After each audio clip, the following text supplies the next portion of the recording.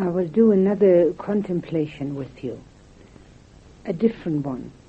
And this one concerns loving kindness.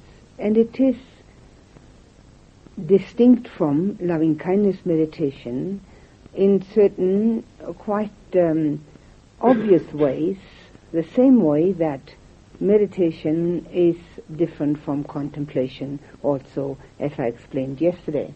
Now, in the loving kindness meditation, we like to, and would like to, arouse the feeling that we try to trigger through certain words or certain images.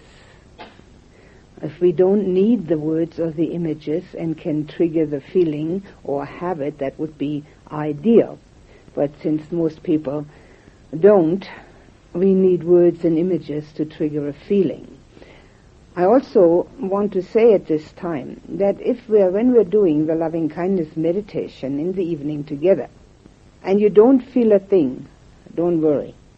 Think it anyway. If you think it long enough, the feeling will eventually follow. Because thinking is also a sense contact. And as we think, we will eventually feel. If you feel it, so much the better. And if you only feel it slightly, never mind. It does grow. But in the loving kindness contemplation, we're not trying to arouse the feeling. What we're going to try to do is introspect. Look inside ourselves and see whether any of these factors which I'm going to mention are present and how we can get rid of them. Whether they are a bother to us, how they affect us detrimentally, how we are having difficulty with those qualities inside of ourselves, and how we can do something about them. In other words, we are introspecting in a certain direction towards getting rid of the negativities and substitute with the positivities. And ideally, in a contemplation such as this, specifically if you do it again on your own, you will find facets of yourself which you have dimly known about, but which now come to light quite clearly, and you can see them for what they are, unnecessary, detrimental to your well-being. Again, the formula, recognition, no blame, change. There's no blame attached to any of this. This is human nature. And since we all happen to be humans, at this point in time, we've got that kind of nature. But we do not have to keep it in the aspects and facets which are hurtful to ourselves and others. It is possible to transform. After we do that contemplation for ourselves, I will then add the same thing for others. As we feel for ourselves, we will then feel for others.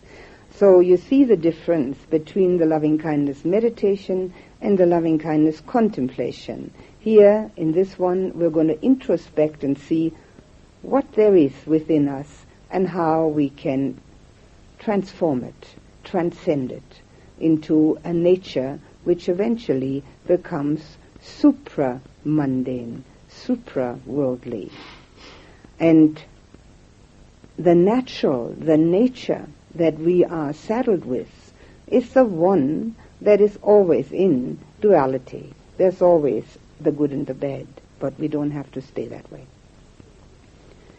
I will again say the words and ask you to repeat them after me, and then I will say something about that particular sentence to help with the contemplation. Again, if you know something better, by all means use it. These are not hard and fast rules, these are only suggestions. And all of the guidelines are tools.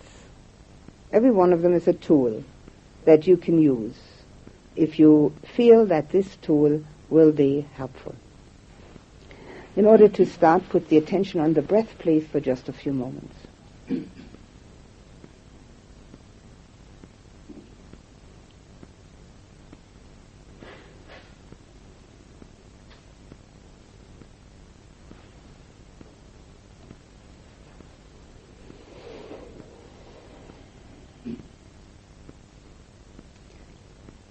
And please repeat after me. May I be free from enmity. May I be free from enmity. Now the meaning, of course, is that I would like to be free of any thoughts and feelings of being an enemy to anyone. And we often delude ourselves that we are only having these thoughts and feelings because the other one has started it. That's neither an excuse nor is it a reality. It's because we have that in us. The introspection can go towards ascertaining whether any feelings or thoughts of enmity have ever brought happiness to ourselves.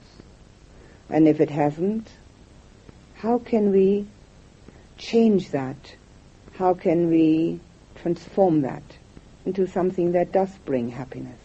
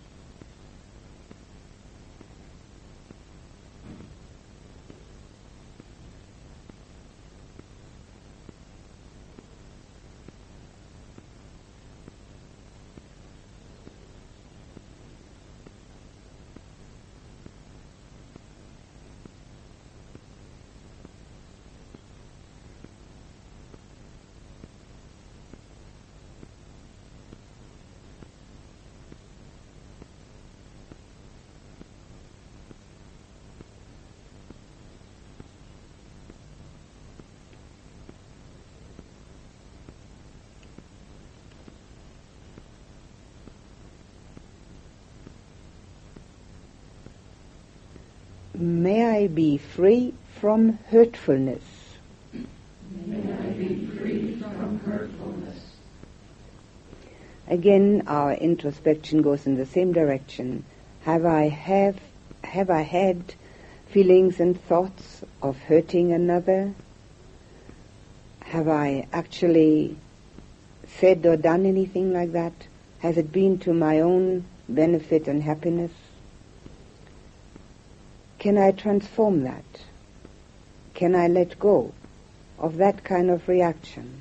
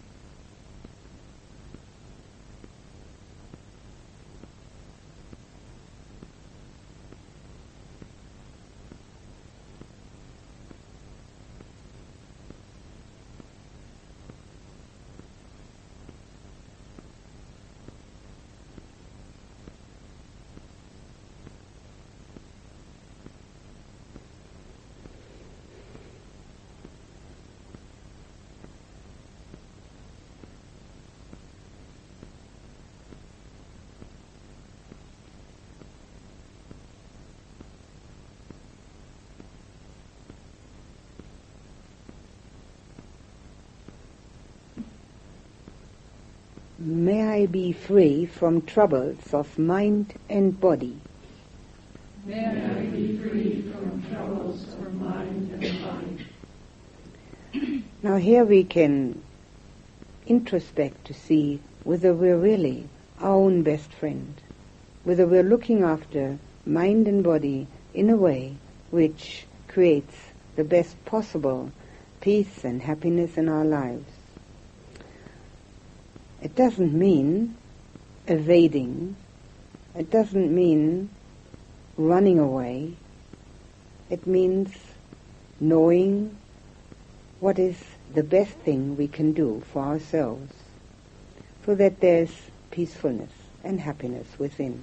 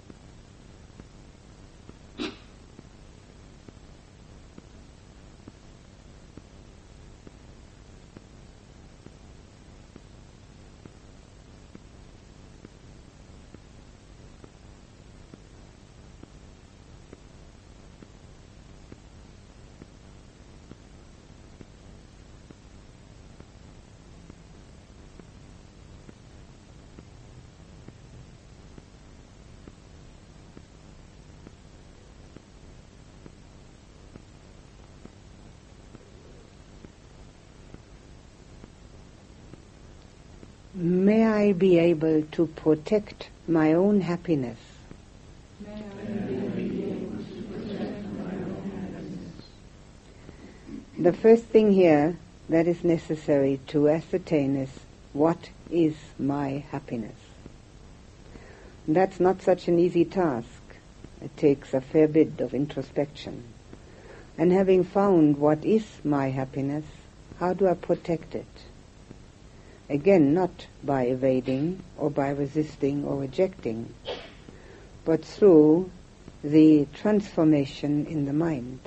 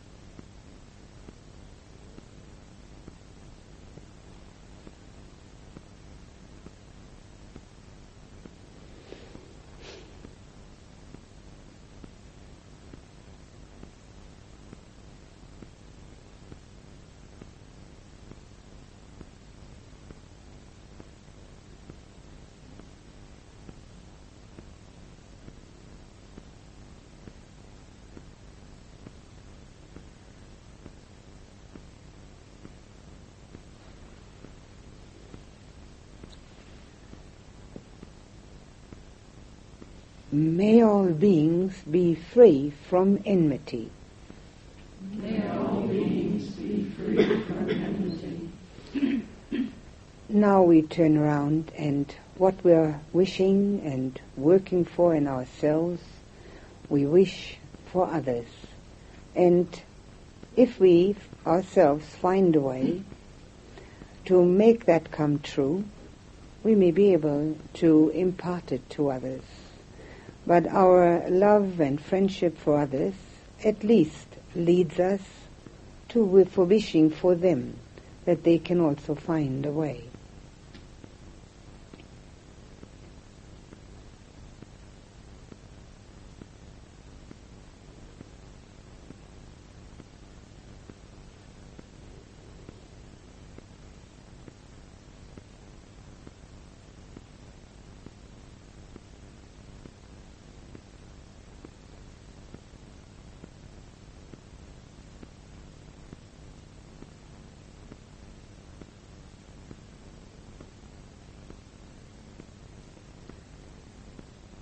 If our wish for others is sincere, we will find that when there is enmity from other people, our only reaction is compassion and not anger.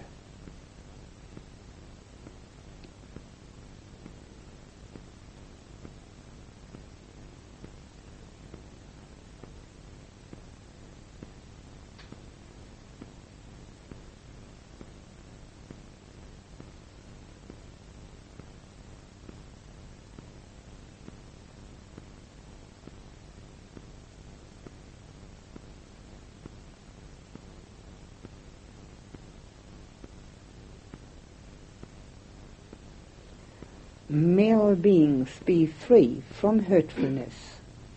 May all beings be free from hurtfulness. Now again we wish the same for others that we're wishing for ourselves. And when we encounter this in other people, our reaction needs to be investigated. Do we feel that we need to blame them? Do we feel we can help? May all beings be free from troubles of mind and body. May all beings be free from troubles of mind and body. Again, we are wishing for others exactly what we're wishing for ourselves. And if we find a way for ourselves, we may be able to show a way to others, but only if we have found a way for ourselves.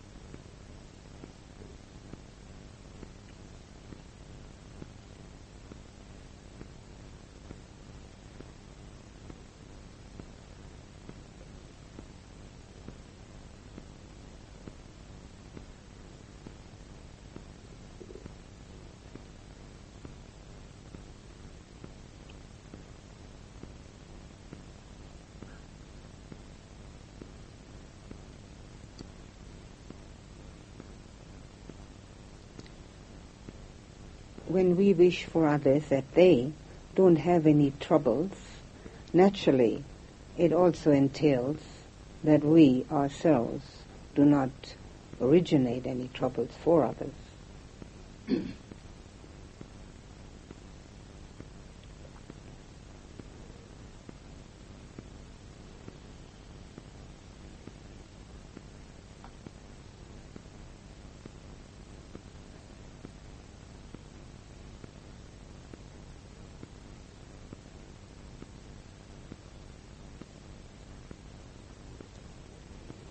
May all beings be able to protect their own happiness.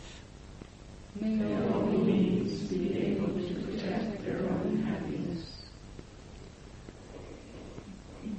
Here in this instance, it's not up to us to judge what others' happiness really means. It's up to us not to interfere. So if we wish happiness for others, doesn't mean that we impose our ideas of happiness on them. But we are happy if another person has happiness.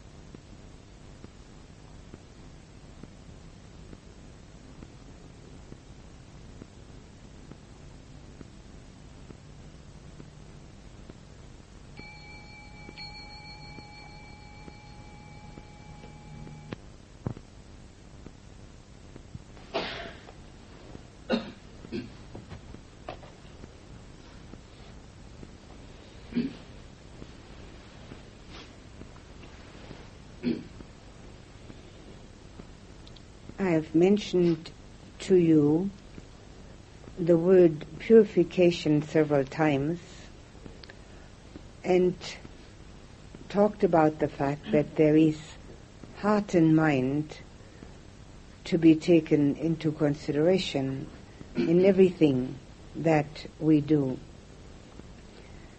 Now we talked about the 4 supreme efforts which concern our thinking process, and that needs to be purified. Purification means letting go of the unwholesome and substituting with the wholesome, until a day comes along when the unwholesome just doesn't arise anymore. But until then, we just have to keep on cleaning it up. We know all about cleanliness. We clean the body. We clean our clothes. We clean our houses. We wash the dishes. Vacuum the floors. We wash the windows. Wash our hair. We know about cleanliness. And the cleanliness that we are concerned with usually is the cleanliness of our outer surroundings and the cleanliness of this body. We give it a shower or a bath. But what do we actually clean? We clean our skin. 1/16 of an inch of skin. But that's not us, is it? Although we're very concerned with skin, we go overboard on it, either one way or another. We really are concerned with it. But nobody, if asked, really believes that's all there is to us. Just skin. And that's what we clean, day in and day out. And then maybe the hair and the nails and the teeth.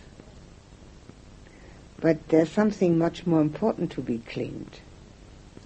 Well, don't misunderstand me. I do not have anything against taking a shower or bath. I do it every day. But it's not enough. We have to clean heart and mind. It's much more important. And when that is clean, when that's purified, then, of course, we live in a totally different world. Because the world we live in is not out there. The world we live in is inside of us, within us. It's our reaction most of the time to what's going on out there. But when that is all purified and clean, the reaction is totally different. So our cleaning process, while we do need to do all these outer things in order to have a physical base, we have to do all those inner things in order to have a totally different ambience within. It just feels entirely different. Imagine you walk into a house where nobody's washed the dishes, or cleaned the floors, or cleaned the windows, or washed the clothes for a year. Everything is lying around. Everything is dirty. Well, you won't feel very comfortable. In fact, you're probably going to wonder why anybody could live like that. How could anybody have such a mess? Well, the cleaning up of our mind and heart, we have probably neglected not just for 1 year, but for as many years as we've been around. And then we could really say, how could anybody live in such a mess? But since everybody else is doing it too, we don't even notice it. That's the way it is. But we don't have to carry on like that. We can know that there is a different possibility. And we will see and feel the difference immediately when we do it just a little bit. Now we have many methods for doing just that. Meditative methods. And we will do one of those tomorrow. But it's not enough to have meditative methods. We have to do it in our daily lives.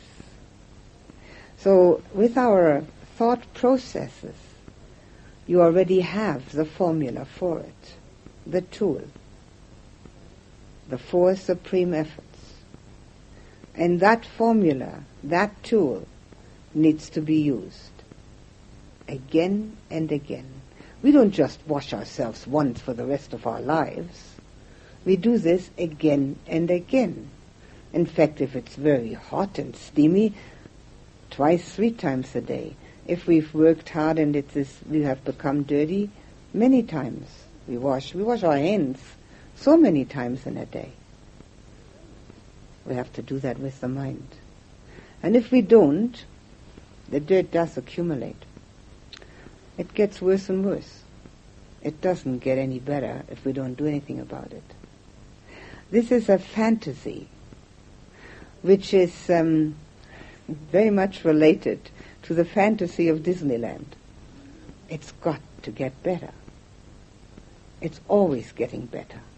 It isn't. It just isn't, unless we do something very determinedly about it within ourselves. And we have all the abilities to do it.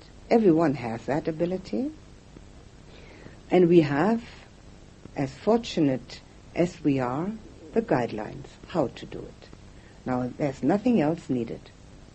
We have the how to, and we have the ability.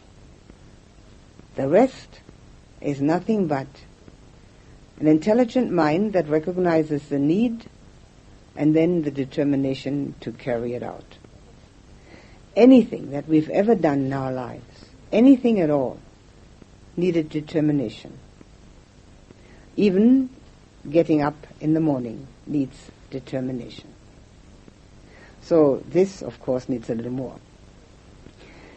Our thought process directs our speech and action.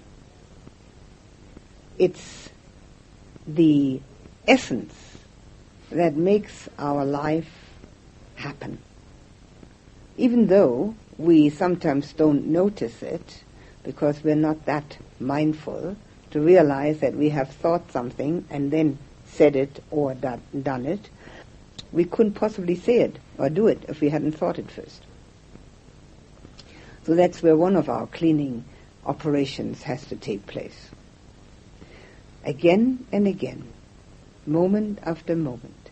And the more we're able to be mindful and attentive to ourselves, to what's going on in the mind, the easier it is to clean. If we're wearing clothes and we've got a big spot and we don't pay any attention to that, we're not going to go and wash it.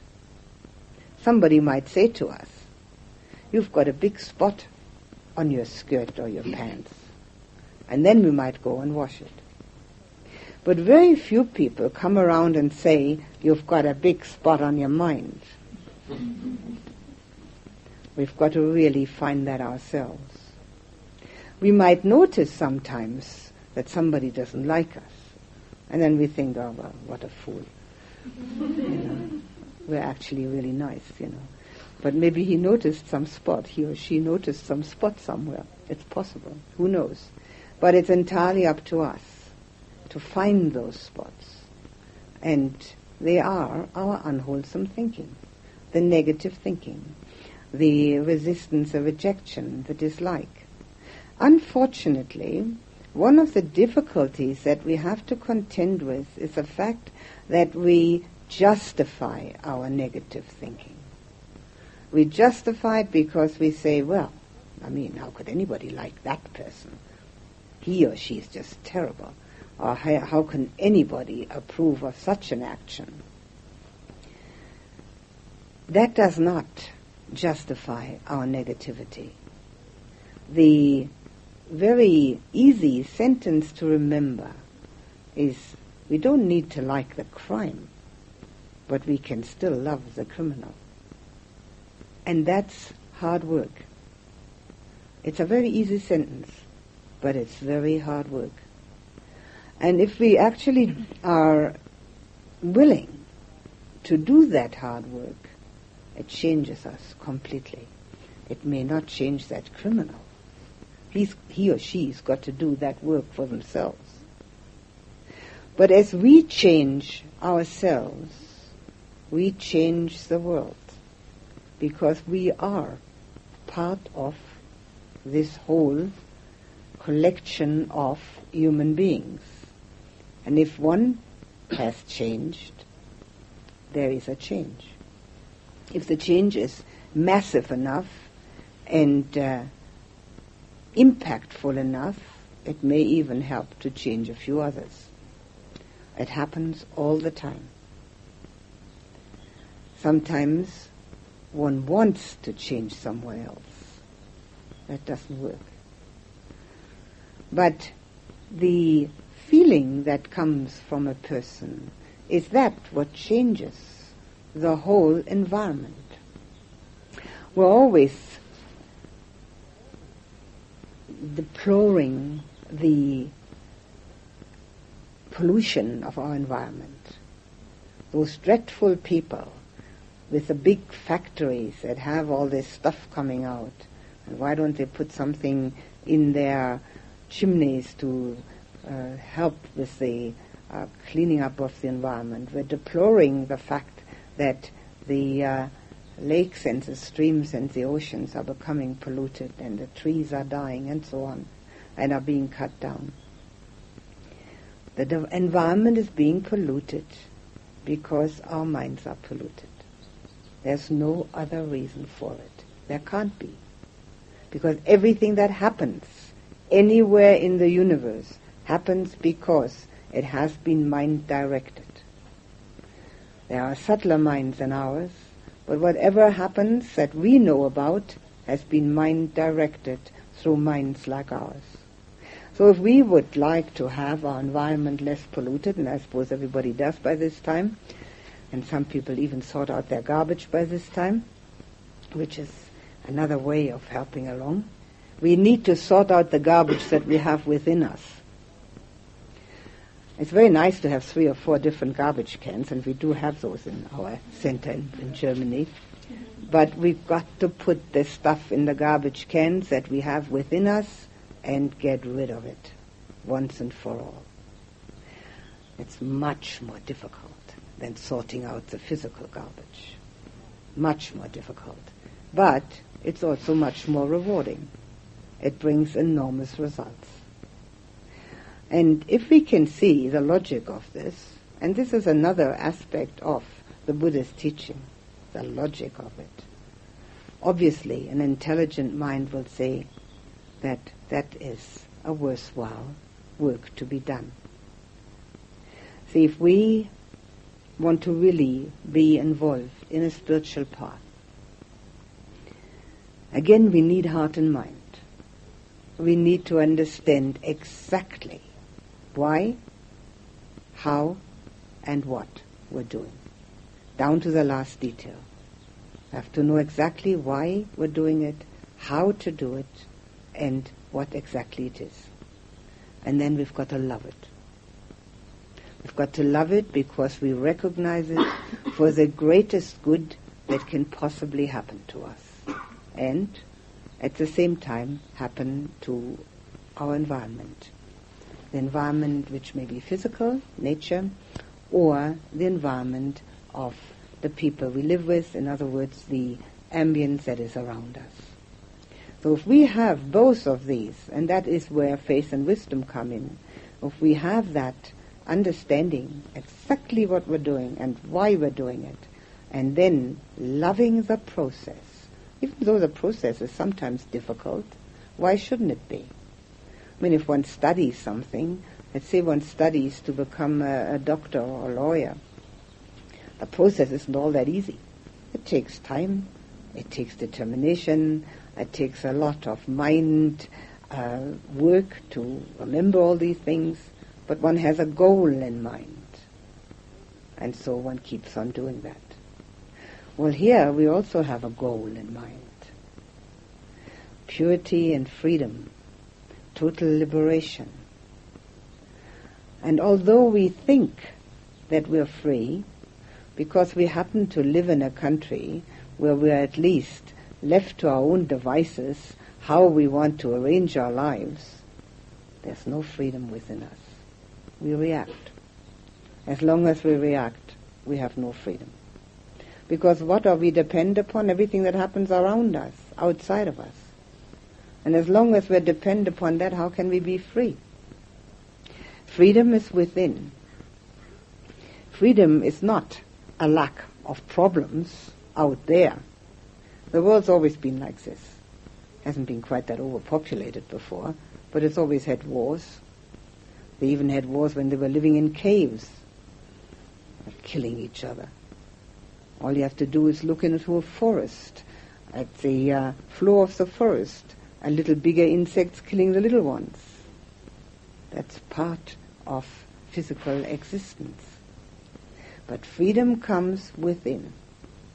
There is that possibility of being completely liberated. And it's got nothing to do with male or female. Anyone can do it. So that is actually the goal, and that is what we can have in mind, that there can be a total freedom from the dependency on outer situations, which then make us react in often so unpleasant ways, to ourselves unpleasant, because we become distraught or fearful, angry, sad, upset, disliking, rejecting, all these things that happen in our minds and which do not conduce to a peaceful life. In fact, one can say, probably without much difficulty, that we're sitting on a seesaw. If everything looks fine, the seesaw goes up and we feel quite elated, but very unsafe, because we know the seesaw is going to plunk down again and we're going to hit bottom again. It's not a very peaceful life to sit on a seesaw all the time with one's emotions and thought processes.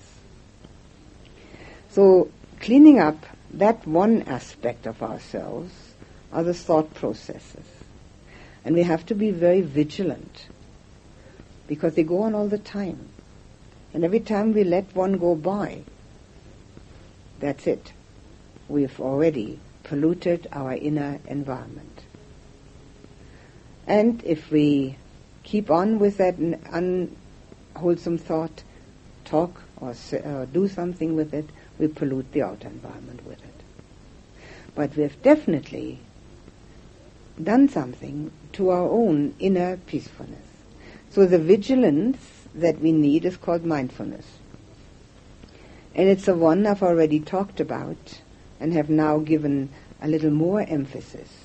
It's actually the fourth foundation of mindfulness, the content of mind, which can be seen with using that formula of the four supreme efforts, and which is helped by labeling in the meditation. You see, all these things connect to each other. It's not just a little thing here and a little thing there. The whole thing is one aspect of humanity, which, as long as we are totally natural, and we are all probably under the delusion that being natural is very wonderful and we should really try to be absolutely natural, what we really have when we are totally naturalists, we have the human condition with all its duality and dichotomy of good and bad sitting on the seesaw going up and down. That's natural. So it isn't that which is so marvelous to search for. It became an idea in the mind of people when our food became more and more unnatural, and we wanted to get back to eating something natural. So everything that is packaged nowadays, and this is I've seen this in the last 3 weeks having been in America, everything is packaged with being natural. I don't know how it could possibly be otherwise, but it certainly doesn't taste natural. But that's not what we're after. We're not after being natural, because that's what we've been all the time. We've been natural all the time since we've come around to this life. And it hasn't really been fulfilling, has it? So we don't want to be unnatural either. We want to transcend the naturalness of the human condition, which is a condition which is constantly on the verge of unhappiness, the verge of difficulty. And the only way we will be able to do that, if we see that quite clearly, that it's entirely up to us, that there's nobody out there going to do it for us, or up there, or out there, or wherever we thought he or she might be. It's entirely up to us. And if we see that quite clearly and want to be fulfilled within, where there is only contentment and peace, then we have to do this cleaning up process. If we were to walk outside with totally dirty clothes, dirty face, dirty hair, we'd probably feel pretty uneasy about it. Covered in mud and everything. Wouldn't be nice. We wouldn't like to be seen like that. Remember that one can actually see what's inside of us too. We always are under the delusion that that is hidden because it isn't, we can't touch it with our hands and we can't see it with our physical eye. But everybody knows that we can see things, far more things than we can see with our physical eye. Our physical eye is extremely limited. It cannot see further than the horizon. It can't look around corners. It can't see ultraviolet light. Bees can see ultraviolet light. So our physical eye is extremely limited, and I don't think that anybody who thinks about it for a moment really believes that only that which we can see with our physical eye exists. Because our abstract thinking, for instance, does not exist with a physical eye. We can't see it. Even mathematics, we can't see them. They're abstract thinking. So many things exist that can't be seen. Next time we get dressed to go out, and we may be looking in the mirror. Do I look all right? Hair all right? Clothes all right? Shoes all right? Have I got everything in my pockets, keys, money, and so forth? Maybe we could also give a moment's thought everything all right within me? Do I feel loving, compassionate? Do I feel at ease and peaceful? Or do I carry around with me negativities? Do I carry around with me anger or greed, wanting to have, wanting to be? Or is everything fine within me? And only then step outside the door. It is a thought process which can become so habitual that we'd never like to be without that inner clarity and that inner cleanliness. But we have to work for that inner cleanliness. It doesn't come by itself. These clothes don't stay clean. We've got to work for that. The dishes don't stay clean. They've got to be washed all the time. That inner cleanliness doesn't stay. It's got to be worked for. It's the most profitable work that any human being can do in a lifetime.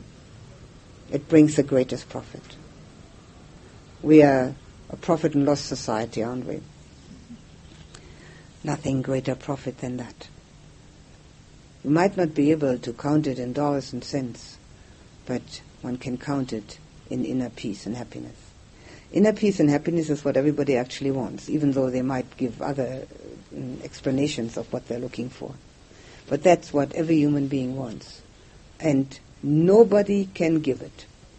This is the very odd and strange delusion that human beings are apt to carry around with them and make a very important part of their lives, that they think that peace and happiness can come from outside, that somebody is going to give it to us.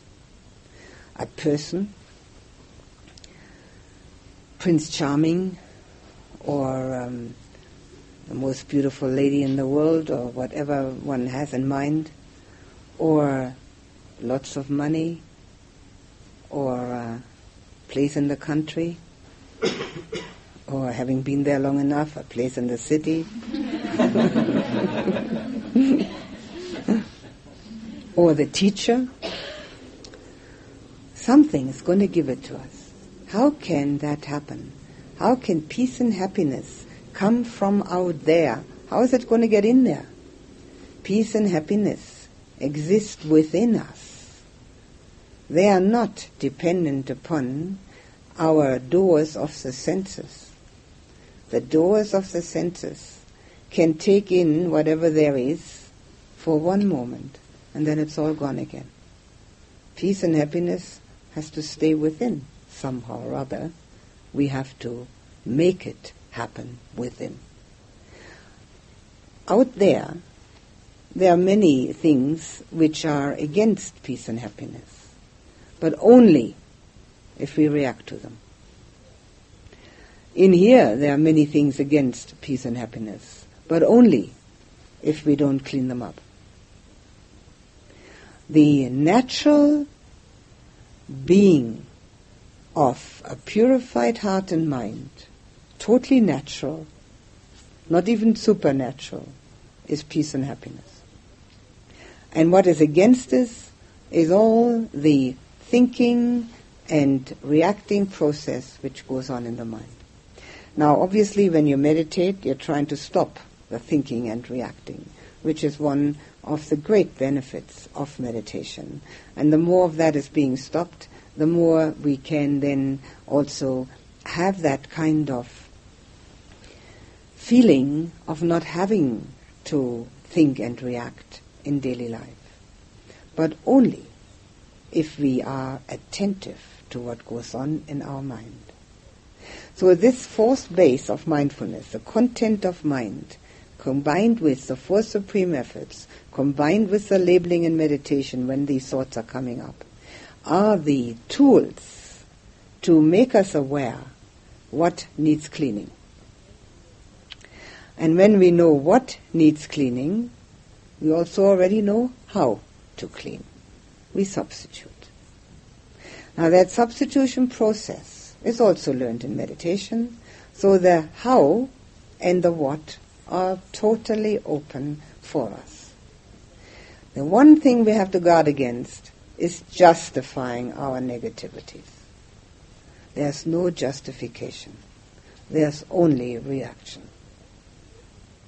Now that purification process in the mind has to be reinforced and supported through the purification process in the heart.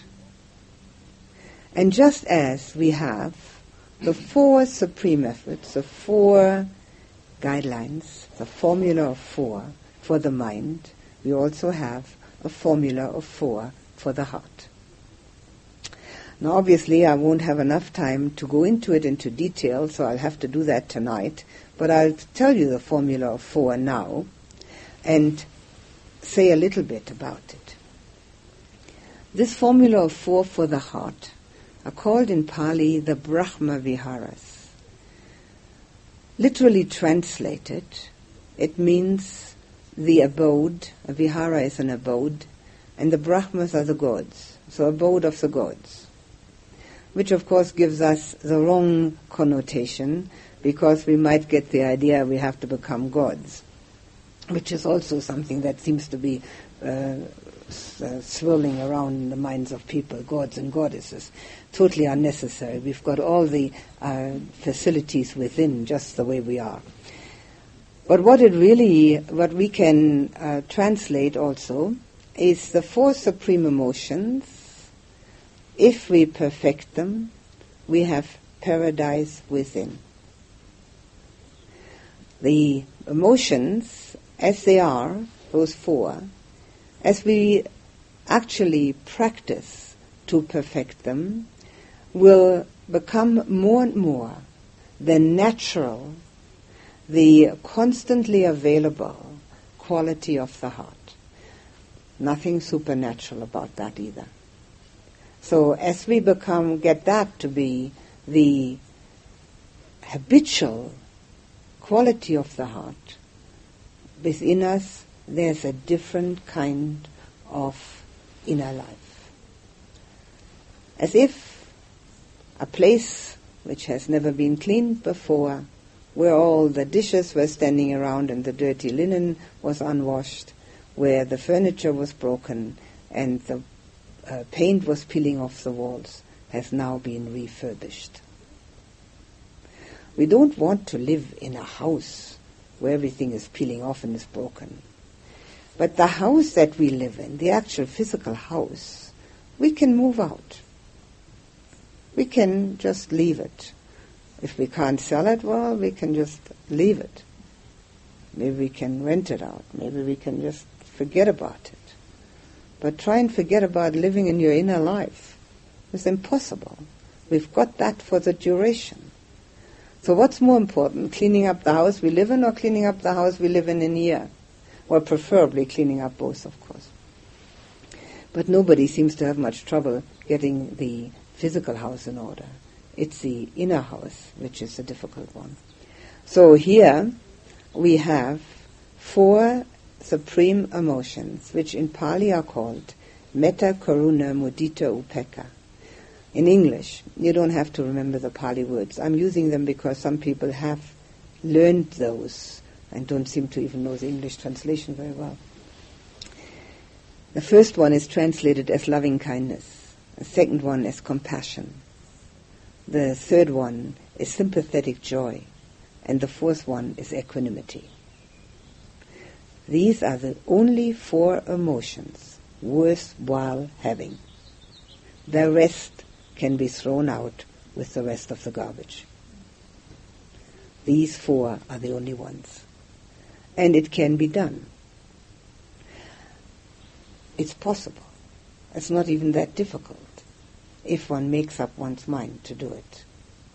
Naturally, there's always going to be having something that might irritate here or there.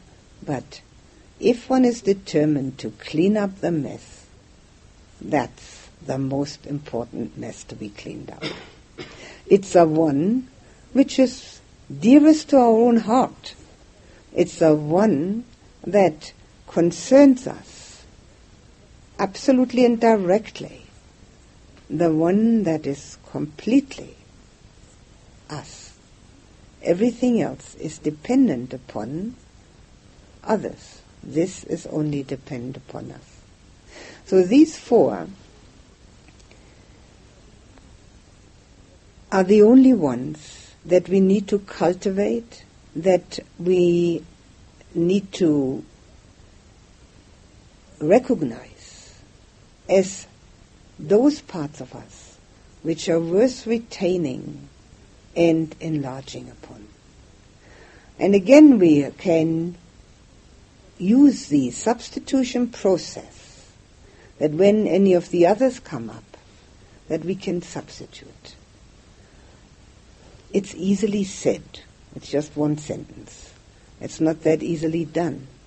But the more often we do it, the easier it becomes. Obviously, practice makes perfect. I mean, it's even difficult, and I can remember this something like more than 60 years ago, learning to ride a bicycle. I mean, even that's difficult. You need to balance that thing. So you keep falling off until all of a sudden you get the hang of it. And then it's very easy. Or what about learning to drive a car? I can remember that vividly. That was terrible. In Los Angeles, mind you. Oh. Even thinking about it still makes me cringe. But then all of a sudden you get the hang of it and you just drive a car. Well, it's the same here. One's got to practice it. In the beginning it seems very difficult. Very. How can I have love for this person who's just awful? How can I have compassion with all these crazy people? But after a while it just becomes totally the natural reaction to what goes on around one, because the heart has been cultivated to the point where that is the overriding quality. I will continue on those four supreme emotions this evening, because there's far more to be said than what I've said so far. It is a very important aspect of the purification process, and this purification process is again the underlying foundation for meditation. But now don't misunderstand that. Don't think that you have to become first a perfectly loving person before you can meditate. It's not like that. But we approach the whole process of meditation, contemplation and purification from both sides. The meditation itself purifies. The purification in our thought and feeling helps the meditation. They both interact with each other. And that's why we have to do it every day, not once in a while. It's the same as when you might think, washing the body once in a while? Who would do that? None of us do that. We wash it every day. Same thing here. Every single day.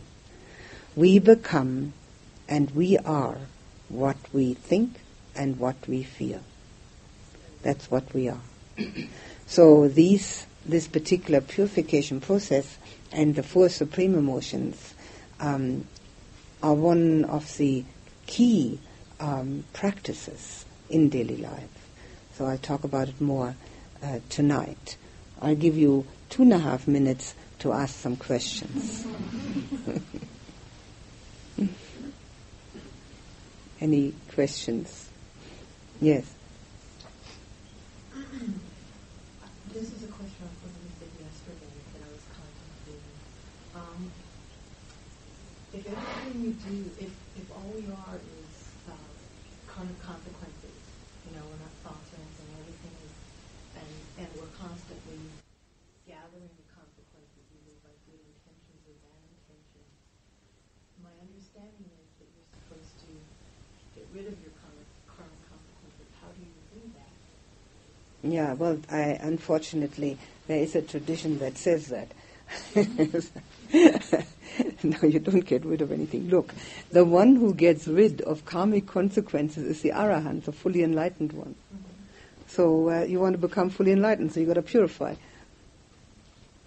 I don't think I can become enlightened in this lifetime. Well, that's a negative thought. Don't think like that. But you see, the sentence you said, I've heard it before. It's a wrong way. It's a totally wrong way of thinking. I've heard it before. There is a tradition that talks like that, and it's not according to the Buddha's teaching. We don't get rid of our karmic consequences. There's nothing to get rid of. Getting rid of sankharas, I've heard it before. It's mental formations, actually, sankharas. And because we make karma with our mental formations, with the thought, that's why sometimes sankharas are also translated as karma formations. Our karmic resultants are with us all the time, as long as we think of ourselves as me. As long as we are a me. As long as everybody knows who gets up in the morning. I mean, you knew who was getting up this morning, didn't you? It was you, wasn't it? Yeah. Okay. So as long as we know who's getting up in the morning, as long as that we have a me. As long as we have this me in there, that seems to be sitting in there actually. And it's looking out through the eyes, it's listening through the ears, it's smelling through the nose and so forth. That's me. As long as we have that in there, so long we are making karma and living with the consequences. And so we have only one avenue open to make this life more bearable, and that's making good karma. Because the consequences are with us all the time. Getting rid of the consequences of karma means getting rid of me. Not physically getting rid of this person, nothing like that, but the feeling that there's somebody there. You have to get to the point when there's nobody there. So there's no question about that at the moment. Nothing at all. It's a total misunderstood way of describing karmic consequences. And I've heard it before, and I know exactly where it comes from, and it's unfortunate. There's a lot of that misunderstanding going around, and it's not surprising because this whole thing is new to the West. And as it happens in the West, then there are cultural implications which the West doesn't understand, and so there are difficulties. Anyway, do you understand this explanation?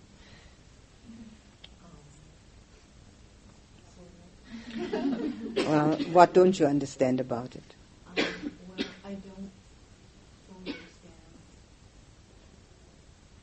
what I'm supposed to do with them. I think you're in good company there. But I think as I continue to tell the guidelines of the Buddha, it may become clearer. Okay? So give it a little more time. All right? And I think you have sort of hit a button in many people's feelings. It's not uncommon. And it has something to do also with the immense change that has happened in humanity due to the technological explosion. People used to know exactly what to do with their lives. I mean, my grandparents never had any doubts what they were supposed to do. But that's a long time ago. That's the last century. So, but due to that technological explosion, we also have an advantage because we don't have to negate it. What we have is the advantage that we do no longer have to only concern ourselves with the physical and material well-being. So we have great options, and that option that the Buddha gives us is the greatest. And as we go along, it might become clearer, and if it hasn't, ask me again. Okay? All right. Our time is up. Ayya will say the verse for food again. You will repeat it after her, and I wish you a very nice lunch.